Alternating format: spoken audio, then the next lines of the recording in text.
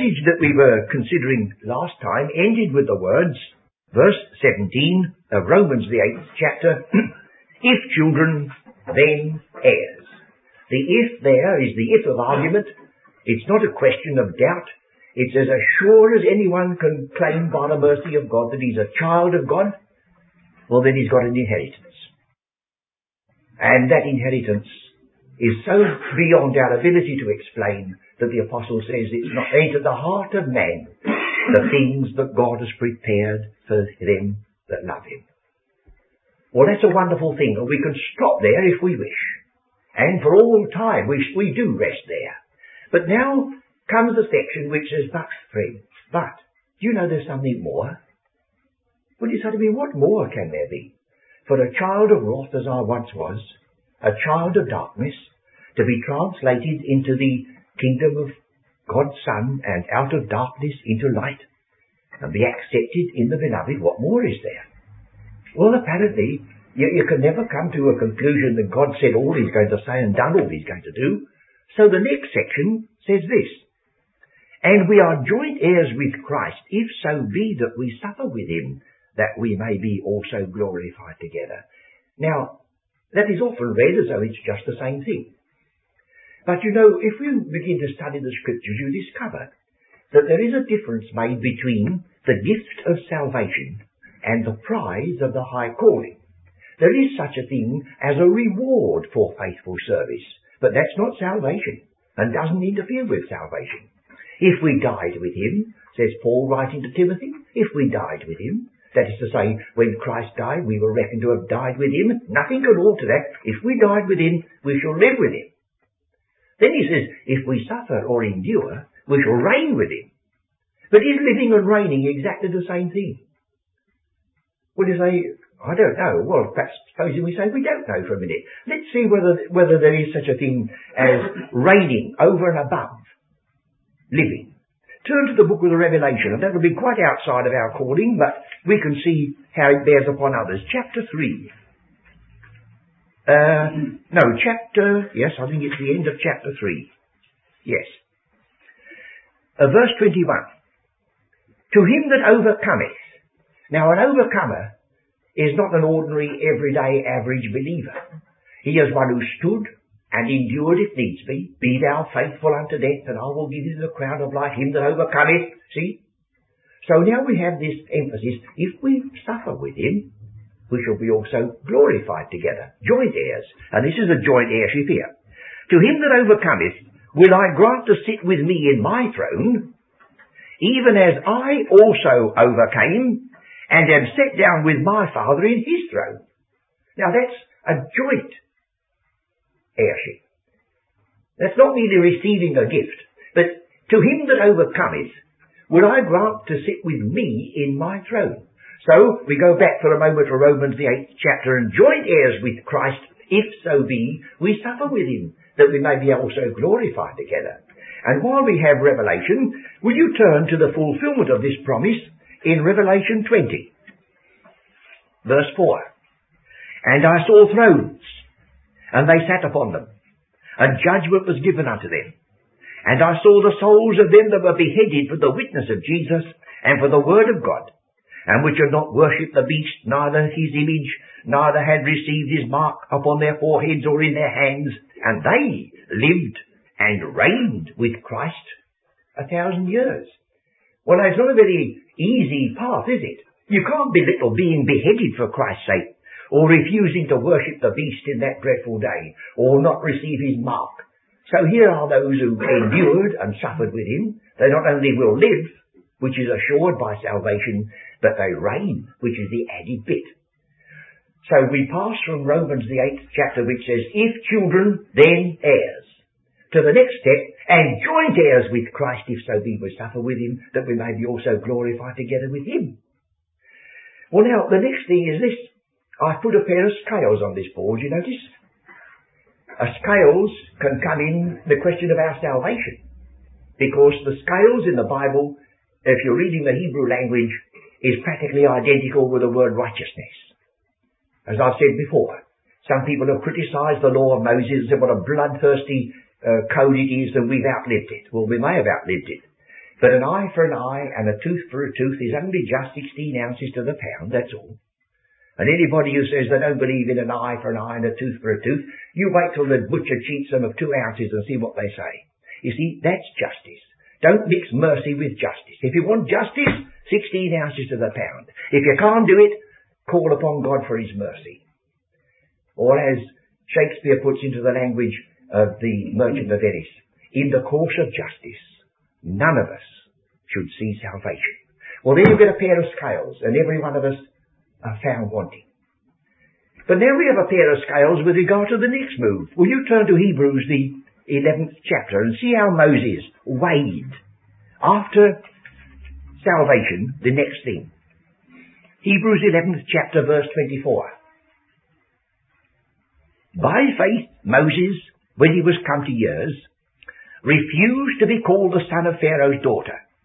And what little we know from having the archaeologists at work of ancient Egypt, we know what a magnificence he refused. The court of Pharaoh. Pharaoh was a god to the people, and the royal family were there ensconced in gold beyond dreams and so on, if you want that sort of thing. Well, he was surrounded with it and brought up with it for 40 years.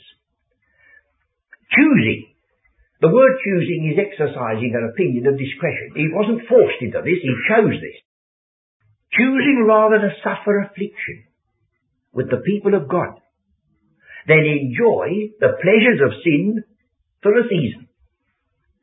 For a season. That was beginning to weigh with Moses. He said, supposing I do sit upon the throne of Egypt. Supposing I am the crown prince of Egypt. Supposing. I don't think he ever saw the advertisement that I've seen and you may have seen in one of the insurance companies. It's 80 years and then, not 80 years and 10. It's a challenge to the man going along. He says, after 80 years and 10, then what? So Moses said, after all, this is fleeting, this is but for a moment. Choosing rather to suffer affliction with the people of God than enjoy the pleasures of sin for a season. Esteeming is the other word for weighing, measuring, comparing, considering. Esteeming the reproach, our version says of Christ, corrected in the margin. Esteeming the reproach for Christ, or the reproach that attached to anyone who believes in Christ. But it wasn't Christ reproaching him, that's the danger of our English there. Esteeming the reproach for Christ, greater riches than the treasures of Egypt. Why?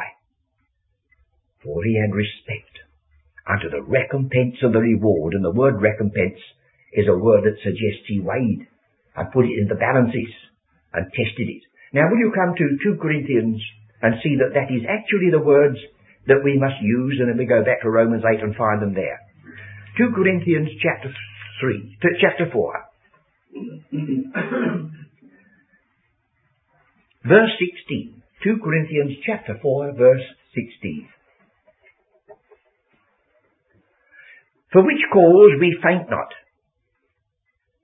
But though our outward man perish, yet the inward man is renewed day by day. Here's no sort of light battle, is it? A man who can write about his experiences like that. We faint not. We have every reason to faint if we're resting upon the arm of the flesh. For our outward man is perishing, although the inward man is renewed day by day. Now he goes on. Notice the word light and the word weight in the verse 17. This is a pair of scales at work again. For our light affliction, which is but for a moment, he's following the same lines as Moses, isn't he? But for a season. He says it's but for a moment. And you see, that's all the difference, isn't it? One man is told that the complaint he has is his for lifetime. Or 2 men may be told at the hospital, oh, you've got it for life. It's incurable. Come in. That's right, come right in. This one person shrugs his shoulders and says, oh, well, it's only for a lifetime. Come in and sit right down. You're at home, friend. Oh, well, he'd be able to sit down on business at the same time. How long have you got? About another 10 minutes. Another 5 minutes. All right. That's right. We don't want you to be uncomfortable. That's good. We're right in the middle of everything, so you'll have to put up with that. The one of them said, oh, it's only for a lifetime. And the other one said, do exactly the same thing, if I've got to endure that all my life.